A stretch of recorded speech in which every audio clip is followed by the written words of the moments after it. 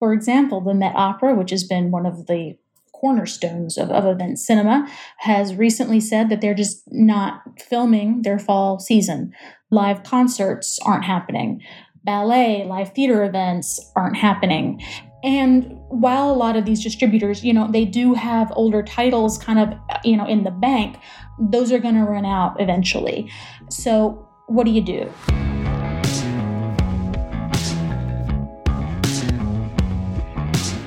This is the Box Office Podcast. I am Russ Fisher, the editorial director of Box Office Studios, which provides editorial content for movie theaters. And I'm joined, as always, by Daniel Loria, the editorial director of Box Office Pro magazine, and Rebecca Polly, the deputy editor of Box Office Pro. Good to have you back, both of you, again. Thank you so much. And how are you doing today, Russ? We haven't asked our usual how are we coping with things, because there's been a lot of things. I think it's fair to say every day has been in its own sense a bit overwhelming, I think. Yeah, it's a lot right now. There's a lot going on. I'm blissfully insulated from a lot of things with my wife and my child in our house, and we're all just trying to keep going one day at a time. And, that's where we are, really. And Rebecca, over in Brooklyn, what have you been up to, at least on your viewing practices? I know you've been watching less movies lately. Should I put you on the spot? What have you been passing your time with? No, I've geared back up to watching more or less exclusively bad 80s musicals. Oh, I love it. Last night was Grease 2. Before that was the Village People musical, Can't Stop the Music, which I have to say, I know Grease 2 has its well-deserved cult following, but Can't Stop the Music is better, I think. Oh, okay. So that's my hot take of the podcast session. You guys watch the Village People musical. Okay. If we have any art house exhibitors out there that want to do us the favor to do a virtual theatrical of that Village People musical, I think Russ and I would be happy to buy tickets. Not to put you on the spot, Russ, but I would do it. That looks like a fun activity. We're going to start with a little news recap because we have a couple of things that are big this week that pertain to the subjects we've been discussing from the very first episode of the podcast, which is that movie theaters are starting to reopen. I live in Los Angeles. As of this week, California is officially allowed to reopen, and some businesses are encouraged to reopen. Movie theaters are among them, although we may not see those doors open just yet. And Rebecca, where do things stand as far as the reopening?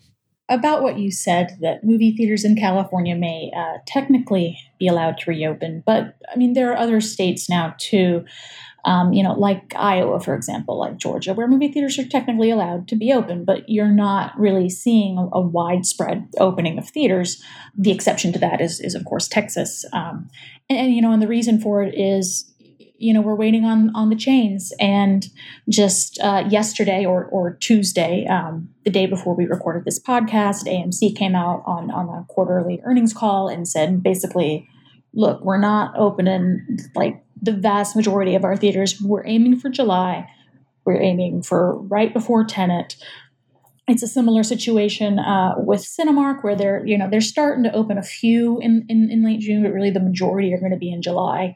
Regal hasn't said anything yet, but it's looking how that's going to go. That all the dominoes are kind of aligning to shortly before Tenet. Now, if Tenet keeps its release date as the 17th, that's a separate question. No, but it's important to bring up, I think, also that by next week, I'm fairly confident we'll have an idea of when Cineworld, the parent company behind Regal and UK exhibitor Cineworld, what they'll be tackling, what their time frame is. We have obviously Cine Europe Online, the large convention for European circuits.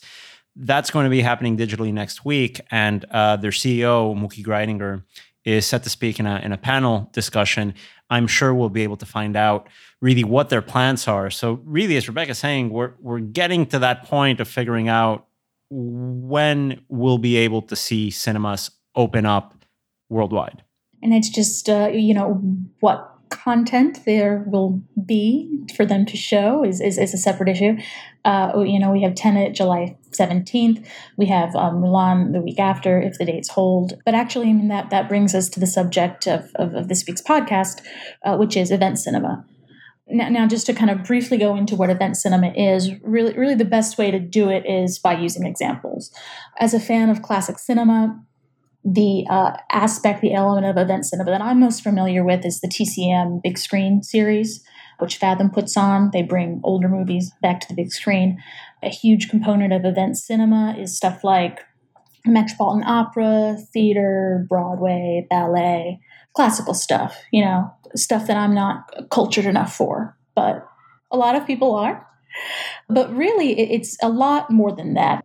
At its core, what event cinema is it takes these more niche titles, things that really don't have the reach or don't have the really wide appeal that is needed for a major studio release. We're talking hundreds, if not thousands of theaters, multiple showtimes a day. These are things that will be released maybe one night, maybe, an encore presentation of 2 or 3 more nights, but they're geared to fans of specific properties, and they're not trying to reach everybody else. And what that does, in a really interesting way, I think, is it adds diversity of programming to the cinema landscape beyond just films the studios put out.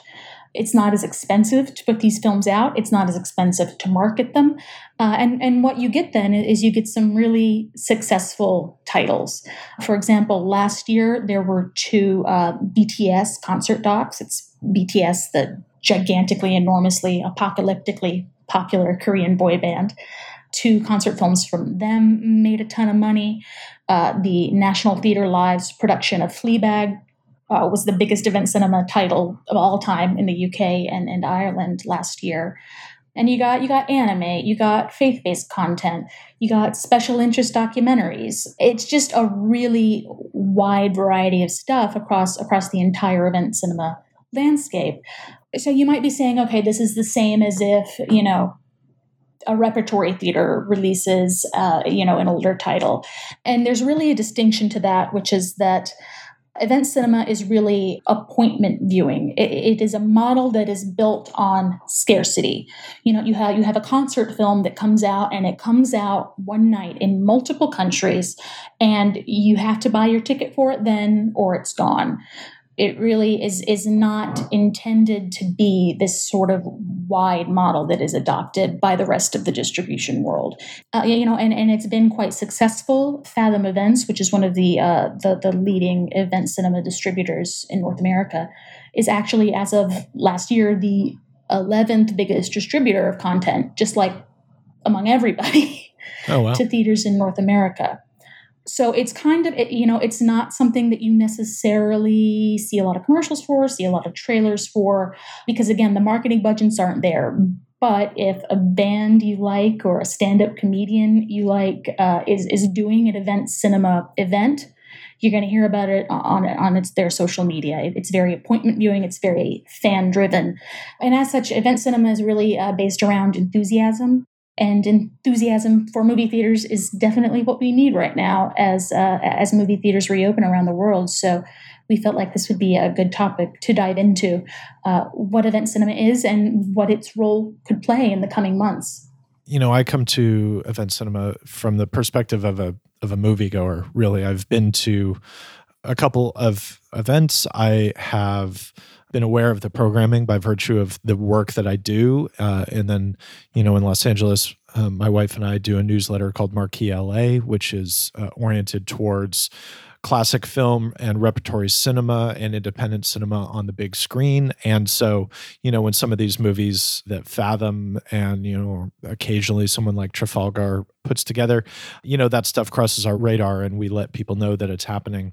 But I don't really know that much about kind of the economics of it and the background. For example, even the fact that Fathom is the 11th largest distributor comes as kind of a surprise to me. I mean, really, the business model of event cinema, these event cinema distributors like Fathom, like Trafalgar, like Cinelife, coincidentally, those are the 3 event cinema distributors who we spoke to for this podcast. They really kind of act as a middleman almost. For example, a company like Cinelife, they have a partnership with Comédie Française, which is the national theater in France. They have those partnerships and they can bring those titles over to show in theaters in the United States. They have a relationship with Sony Pictures Classics. So they were planning this kind of LGBT miniature series for the month of June. All these, event cinema distributors had stuff planned and ready to go, and then coronavirus happened. So right now, for example, that Pride Month series that Cinelife has put on is being pushed back to July and August. So we're going to introduce a quote here from Bernadette McCabe, who is the executive vice president at Cinelife, just talking about the fact that they already have stuff ready to go. And in particular, it's content that people really want to see right now because they cannot see it in its normal setting. But something like a concert, there won't be bands touring this summer. So that will be an interesting opportunity for a consumer to see that in a movie theater versus in an arena. Or something like Comédie Française for us, where live theater isn't really available right now. So if somebody would like to see beautiful, high quality productions from the French stage, they could go to a local movie theater and see something. So most of these event cinema distributors, like any other distributor, really is expecting to roar back into business with their big, major, in some cases, global releases in July and August, same as all the major studios. However, a lot of these companies are releasing some of the stuff that they have in their back catalogs to provide programming for theaters that are open in that transition period before new stuff starts coming in. Here to speak on that, we have Letha Steffi, who is the new head of marketing at Fathom, which, as I mentioned before, is the largest event cinema distributor in North America. We built this based upon a plan to fill a 30-day window. And think of it as, we built some themes around it. Monday, faith-based night. So we have some faith-based type films for Mondays. Tuesday, anime. Wednesday, classic films. Thursday, girls' night out. We actually have an array of titles, Broadway films, documentaries, family fare for the weekends. So we've built this welcome back program to support the exhibitors when they do open up. But event cinema is very, very, very much not just a North American thing. It actually isn't from North America. It was originally came into being in England, where it's proven pretty popular. As of last year, according to statistics from ComScore, it made up almost 4% of their total box office. We saw something pretty interesting, I think, from the company Trafalgar Releasing, which releases to dozens of different companies, and they saw what was going on in Korea, where theaters never had the countrywide sustained closure that the rest of the world did. Theaters would close down here and there, but all of them weren't closed for a long time. Box office still wasn't good, in part because there is still a pandemic, and in part because there's no content. So Trafalgar kind of shuffled their schedule around, released 3 of their titles in Korea in April and May. The King and I, a theater production and a concert doc for Metallica and for Josh Groban, which would be an excellent double bill, I think. And according to their CEO, Mark Allenby, they actually did pretty well. Not as well as they would have under normal circumstances, he predicts, but they still did pretty well, which I think is definitely worth noting, that a lot of these providers, they have stuff in their back catalog that has, been released in one country or not another, or just didn't get released at all for whatever reason, that could potentially go out to different markets as they open up when the rest of the, studio world hasn't really caught up yet. With a company like Trafalgar, and so I associate them, as you suggest, with like musical performances. I knew they had the Metallica S&M 2. I think they just had the John Waters' The Wall event, some other stuff like that. Do they own the theatrical distribution rights to those projects kind of into perpetuity, or are they effectively kind of licensing them for a window of time? It depends. The King and I, that's theirs. They went and they did that. Others, it depends. And that's really the challenge for a lot of event cinema content, is that you're not just working with exhibitors, you're working with third-party content creators. And the rights issues there can be kind of hairy from time to time. Right. And that's never been, that's particularly true on the subject of sports. Yeah, that's right, Rebecca. The sports question is one of the biggest ones that we often hear from both exhibitors and moviegoers when talking about event cinema. There are a lot of audiences that are looking forward to going to the movie theaters to see a big sports game, one of these big events, right? What else is more indicative of a big sort of cultural, social event than a big game, right? And you have so many examples in different countries of how this is being handled. In the United States, the sports rights conversation is a little bit muddled. And Rebecca, I know in your interview with Mark Allenby from Trafalgar, he was able to go into a little bit of detail around what the situation there is. Of course, we're always like exploring ideas and looking at different things as well. But I think it's probably too early to draw too many conclusions on what that might be. And specifically around, say, sports, the rights tie up with TV broadcasting in particular is very complex. That's why it by and large hasn't been part of the event cinema a content stable previously. And that was Mark Allenby of Trafalgar, talking a little bit about the rights situation, how muddled it is when it comes to having access to big sports leagues, having access to big sporting events for cinemas. Now, sports rights are a fairly complicated rights issue because it's something that is sold by territory, meaning that while some cinemas may be able to put on a World Cup game every 4 years when the event is happening, other countries might not have those rights available. In the same way that exhibitors are very tied to exclusivity around their first-run content, broadcasters that pay large amounts of money to have these live sporting events are similarly possessive as to that exclusivity window for their own platform, which is one of the reasons why I think it'll take some time to see something like NFL games or let's say the NBA Finals or NBA playoffs here in the United States. The financial equation is so large when it comes to these big cable networks paying for this content that I think it'll take some time to see that being shared with other platforms for live broadcasts. The technology is there. The rights issues haven't been figured out. But it's interesting that other sports that maybe aren't as generally followed here in the United States, but have large niche followings, like you were saying, Rebecca, sort of corners that have very active fan communities, they do have live sports. Boxing is one of those sports that has always had an intrinsic connection with cinema exhibition. If you go back to the beginnings of commercial exhibition here in the United States, you could go into one of these Nickelodeons up and down 14th Street here in New York and pay to see a recreation of an entire boxing fight round by round, paying a different sort of nickel every time you wanted to see a different round on a different machine. And it's one of those early drivers for commercial exhibition was the role that boxing played. Even though it wasn't an actual recording of the fight, many fights would be recreated in studios. And sports fans would just go down to 14th Street and watch parts of these fights bit by bit.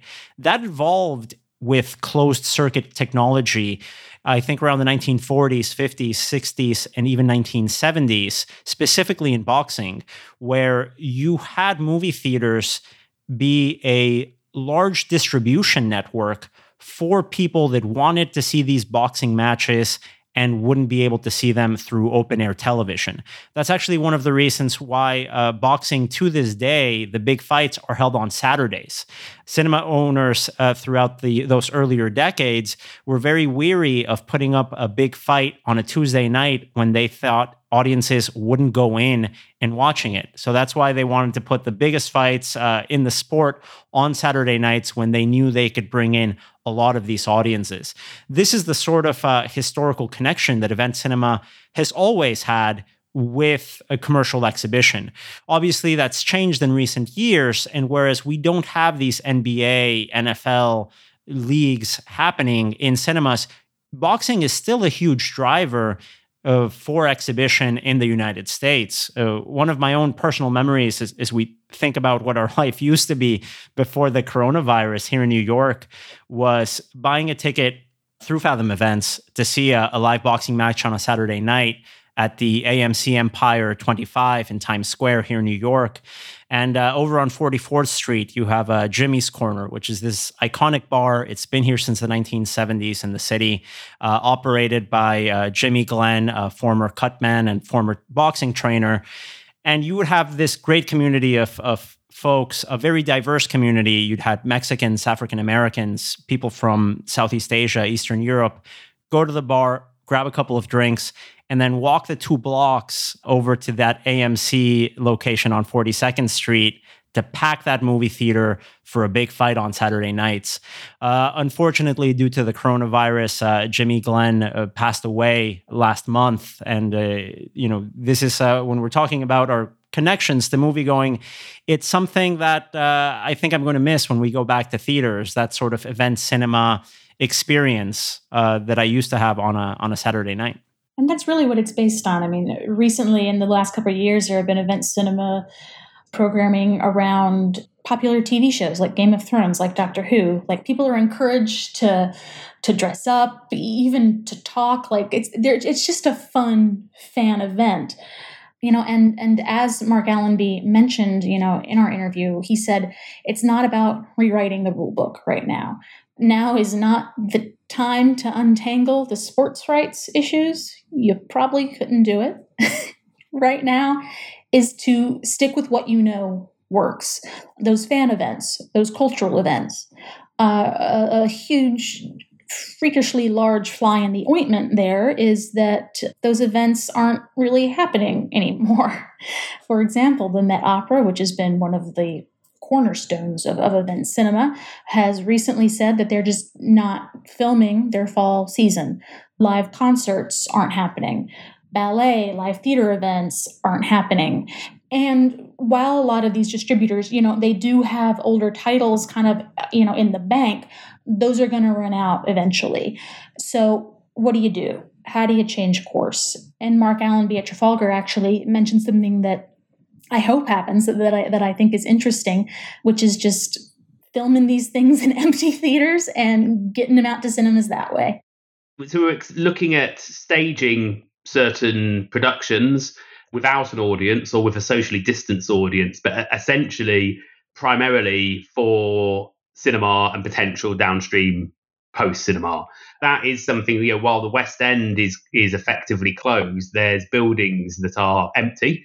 And if you haven't got a full paying audience in, there probably is enough flexibility with the right planning to put shows on and capture them. I mean, that seems like the ideal way to go right now, right? I saw a thing yesterday, I guess, Radiohead, the band, said, we're going to be live streaming this show. And I got really excited because I was like, oh, that's cool. They're going to play in an empty room. They're going to live stream like a current Radiohead show. That's not what they're doing. They're basically broadcasting old shows. In this case, I think the first one they're doing is a concert from the year 2000, which is great. But it does seem like there's really an opportunity for, any major artist to do kind of a unique live show. For example, I'm a big fan of Nick Cave and the Bad Seeds. He did kind of almost a spoken word tour last year where he did a lot of interaction with the audience. He and the band were going to do a tour this year. I had tickets for at the Staples Center in LA. Yesterday, I got the email that show is canceled. I would love to see an act like that do kind of a merging of things where it was like, can you put together some sort of really unique live show in an otherwise empty venue that can be broadcast to fans live, once you get an encore broadcast 2 days later or whatever. It seems like there's a lot of opportunity there at the very least. It was cool at first to see, videos on Twitter of singers singing from their living rooms over Zoom. Right. Yeah. That kind of wore off real quick. Because you want a production. It's like, it's Christina Aguilera on her sofa. Yeah. But I think what Russ brings up is a great point. We're still in a situation as we come back online with cinemas where, to a certain extent, it feels like one of the biggest advantages that theatrical has, which is exclusivity of premium content, isn't going to be there right out of the gate, right? The studio content will be tiered in release dates, meaning you'll have Tenet 1 week and then Mulan the next week, and so on and so forth. You won't have a lot of different content coming out. So you'll need to sort of program the quiet spots in between those major releases to make sure there's something on screen that could appeal to someone that doesn't want to see Tenet, that doesn't want to see Mulan. And obviously that's going to be difficult with markets possibly suspending operations with a possible second wave of coronavirus. It's going to be kind of tricky to figure out the scheduling. And I know, Rebecca, in your conversations, that's something that distributors have at the top of their mind. Definitely. I mean, it kind of echoes something that Adam Aarons said in the recent Q1 call, is that, when Tenet comes out, they can react to demand, open auditoriums, close auditoriums, add showtimes, get rid of showtimes, depending on what the demand is. That flexibility is really key, and it's something that event cinema can really provide right now. Like I said before, initially, event cinema is very much appointment viewing. You see it one time and it's there. And now, what I've heard from certainly Bernadette McCabe at Cinelife, they're willing to offer a lot more flexibility when it comes to programming their content. Say you have 12 screens, are all of them going to be Tenet? Are people going to want to see Tenet at 10 a.m. on a Wednesday morning? Maybe not. That actually might be when I go see Tenet, to be completely honest. Yeah, that's when I'm most likely You'll be to the go. one. I think that's the purpose. Yeah, that's the point. You want to have options, and having options is really what event cinema is all about for a distributor. We're making everything available for an extended period of time so exhibitors can book it whenever they have opportunities, whenever they have a need, or so everything we have, we're making available for 6 to 8 or 10 weeks, and they can book whenever they'd like. With some of these titles, we would have maybe only made it available for a week or 2 weeks, but now we're extending it with all of the content providers that we have the privilege of working with. We've been able to extend it and give exhibitors as much flexibility as possible to book whenever they've got time. And aside from event cinema distributors changing up their traditional models now to make it more flexible for the distributor, really event cinema's always been a pretty flexible medium compared to traditional methods of distribution. There's not a lot of marketing budget there. Can be a very quick turnaround, which I think in this era that we're in now, where it feels like everything can turn on its head from day to day, that need for nimbleness in programming, especially, over the next couple months through the end of 2020, is going to be a real asset here to exhibitors. That anxiety from the exhibition community, it is genuine.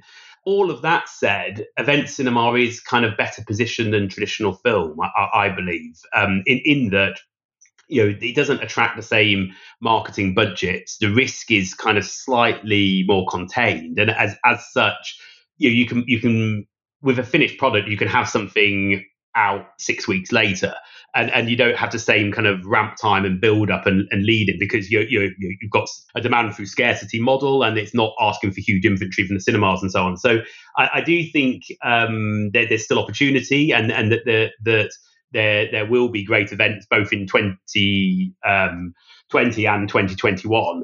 But we have to have an eye to the fact that the industries will be impacted in the medium term as well as the immediate term. So as a viewer, what's the thing that you want to go see, whether it's something that has been programmed or something that you think is, feasible potential programming for any of these companies? a comment about my not being cultured aside before, that was some self-deprecating humor. I actually am quite cultured. I'd see some Broadway musicals. That was something that it was kind of like the sports thing where rights issues were holding it up, and it just didn't happen for a while. And it's finally kind of started to. You can see some big Broadway shows. You know, Hamilton was going to be on the big screen, albeit not in an event cinema capacity, and then that didn't happen. But and I have to speak up in that regard.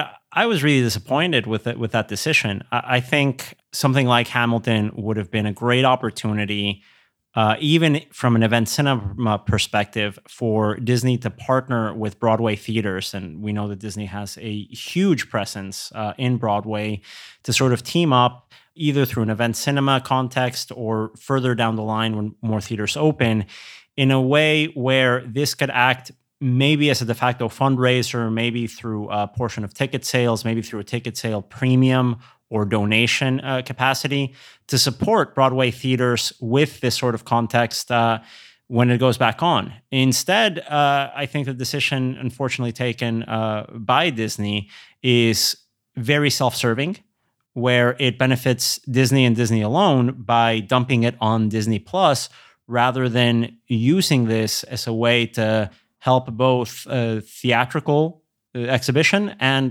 Broadway during a critical time. That actually brings up a point that I wish I had thought to make earlier, which is that the viability and potential power of event cinema is highlighted by the fact that 2 of the planned releases on Disney's truncated calendar this year are both effectively event cinema. Hamilton, as you mentioned, which is going to Disney Plus, but then also Peter Jackson's revamp, Let It Be, which is being presented as The Beatles Get Back. You know, that is effectively an event cinema program. It's got the marquee name of Peter Jackson, which means that there's also a lot of money that was able to be put into it in order to restore the footage and that sort of thing. But effectively, it's still the same sort of programming, which just tells you that there is a lot of value here. I mean, there's been some crossover. There was actually in 2018, around Christmas time, a Peter Jackson documentary about World War I, They Shall Not Grow Old, that did so well over that initial event cinema screening and the encore screenings. Warner Brothers actually took it and gave it a limited run from that. Right.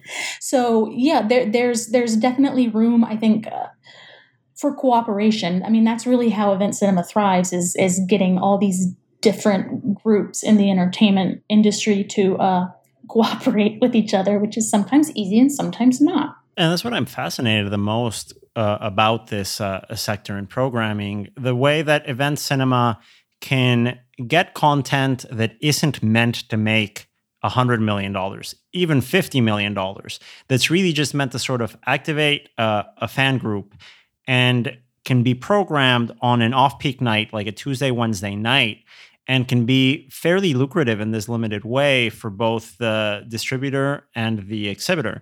It's a very interesting strategy that allows for a lot of this experimentation. You wouldn't think that a 1-week run of a World War I documentary would do so well. But I can tell you, as a member of a sort of niche fandom in my own attendance at event cinema events through boxing, it's a great sort of experience when you can go somewhere and everyone in that theater is there because they feel like they're part of a select few. I think that aspect of community is something exclusive to event cinema and to, say, opening night, right? Or one of those Thursday night preview screenings. That excitement is something wonderful about going to the movies when you can share this unspoken bond with a person sitting next to you and really makes the room electric. Actually, I'll go even further. I think that's one of the reasons why I enjoy going to film festivals at all. Really, going to film festivals can be a little bit of a chore, especially as an audience member if you don't have press access. But you go for that sort of electricity, for that sort of being part of a conversation that is bigger than you. I agree with that. I mean, it's what we talk about when we talk about movie theaters being a community experience, just more so. Right. So and I hate to go back to sports, but I wouldn't really want to go back to watch, let's say, a basketball game in the middle of the season or a meaningless Tuesday night baseball game. As a sports fan, that, having that on a movie theater really isn't going to get me going. And while I completely understand the cost of putting on Major League Baseball playoffs in movie theaters can be prohibitive, I'm also not too interested in that. What I would love to do, and if you want to go super into the niche world, I would love to watch on the big screen with that technology some vintage games with some iconic players. There was a lot of conversation around that Last Dance docuseries on ESPN. It would be great if you could find a way that it was financially viable to put some of those games on the big screen. I'm not sure it would be, and I think that's the negative part about sports programming. It's really only relevant on the big screen if it's live, when you don't know what's going to happen. Well, I don't care about sports either way, Daniel. So I think what we're taking out of this is that we need Peter Jackson to restore, a set of classic games, whether it's, give me Peter Jackson restoring the broadcast of the 1986 game between the Red Sox and the Mets, where Bill Buckner dropped the ball. Let me see that on the big screen. Now you're going to gory era Peter Jackson. I think that's definitely what are those first two? With added buckets of blood, Yeah, exactly. I would be into that. The gauntlet is thrown here. Peter Jackson, if you don't do this, for the Box Office Podcast is going to be extremely disappointed in you. If there's a filmmaker that's good at 4-hour pieces of content that are exciting for about 20 minutes, hey, Peter Jackson's your guy. I think he'd be perfect to recreate baseball games. Oh, that is brutal. That is brutal. No. That was bad. We love you, Peter. Your early stuff, mostly. I would simply add that, I love live music, and I love the fact that these companies are putting live performances in front of audiences who otherwise might not get to see them. I'm not that interested in going to those. There's the great Prince concert film, Sign of the Times, which played at the New Beverly here in Los Angeles a few years ago, and I went. And it was fun. I mean, the movie's great. It's lively. There were kind of people dancing in the aisles. And even so, it still felt like something was missing. It just doesn't have that thing that you quite want it to have. But going back to what I was saying about Nick Cave a few minutes ago, if somebody could come up with a slightly more innovative approach to the concert experience that did something that isn't just trying to replicate the live show, but that gives me that experience in a way that I can't get it in a live setting, I would be really interested in that from a whole variety of bands. Alternately, Peter Jackson remaster Stop Making Sense by the Talking Heads, and Jonathan Demme. And, actually, you know what? It doesn't need a remaster. That movie's perfect. If anybody plays that movie, I'll go see it. That's my answer. Did Rebecca? Oh, Rebecca said musicals. I copped out. I just said musicals. Well, and I would say about musicals, so having just talked about, live music, I have a real problem with musicals because hearing and deciphering lyrics is often very difficult for me, especially when I don't know the songs. And so going to see a musical for the first time where I don't know it is on stage is really tough for me because I can't really make out a lot of the details, which makes movie musicals really great because they're mixed a little bit differently. They can push that vocal track really far forward, or alternately there are subtitles. And so there's some, combining cinema technology with Broadway offers an interesting possibility for someone like me where I like musicals, but I find that Broadway that material is often at arm's length for me. And there's something in event cinema that could bring it a little bit closer, whether it's, some sort of optional subtitles or whatever. I would be interested in that. Same. As a hard of hearing, can't make out the lyrics. Yes. Ever. Same. Too many loud rock shows for me. I think I destroyed my own capabilities there. Our original question, Russ, was going to be, what was the first concert you went to? Oh, what was And the first I think concert? the I went answer to? was so embarrassing. We decided to scrap it. Oh my! I will happily answer that question. Okay, now you walked into it. Maybe we'll just use this instead. Go for it.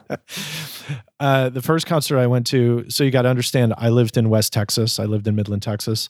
We did not have a lot of bands come through. There were virtually no small club type places. So we had like the County Coliseum Arena, and that was it. And you went to see whoever played because that was your option. So the first concert I went to was the band Rat. Yes. With Queensryche opening. This is awesome. And that was in either 86 or early 87. I think it was 86. I think it was like late 86. So that was my first show. Round and Round is my go-to karaoke jam. That sounds like probably one of the most iconic concerts I could think of in the 1980s. Russ, on your end, Rebecca, you're a child of the 90s, as I am as well. Do you remember what your first concert experience was?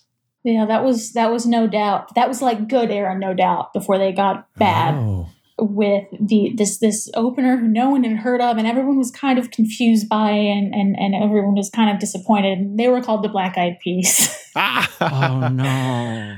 I think it was like immediate, like post Fergie. I didn't pay enough attention to them to remember. It was not good. No. They're like the quintessential bar mitzvah band. I feel if you go to a bar mitzvah, there's going to be at least 2 Black Eyed Peas songs. And the first opener was actually lit to take it really 90s. Oh, come on. They were great. They were great. They had that one good song.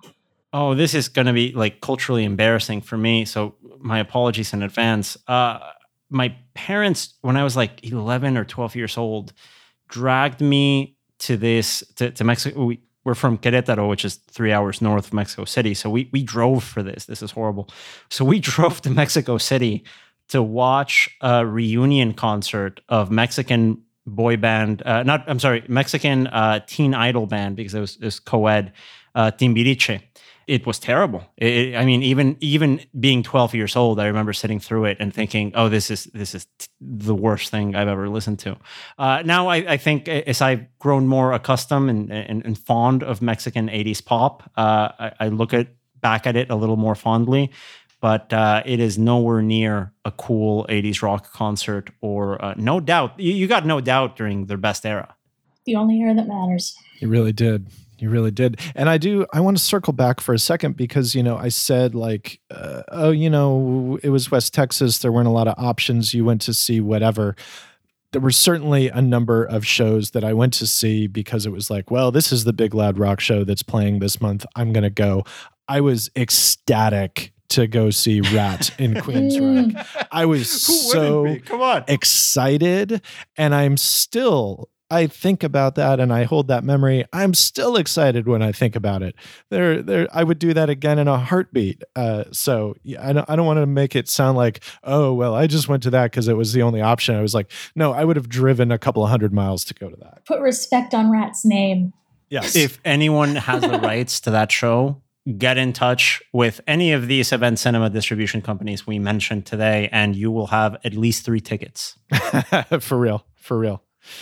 Well, thank you guys so much for this. This is terrific. And, I'm look forward to seeing kind of how this stuff all gets programmed as we go forward into the new era of open movie theaters. We'll see when it happens. Thanks for having us on. The Box Office Podcast is produced by Caitlin Kehoe and recordeditpodcast.com. This episode was written and had all the heavy legwork done by Rebecca Pauley and was narrated by Rebecca and Daniel Laria and me, Russ Fisher.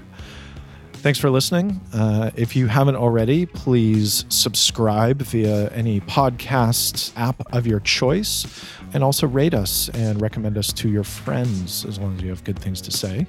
We'll be back next week with more conversations about the near and distant future of the cinema industry, especially as we take additional steps into a post-COVID future.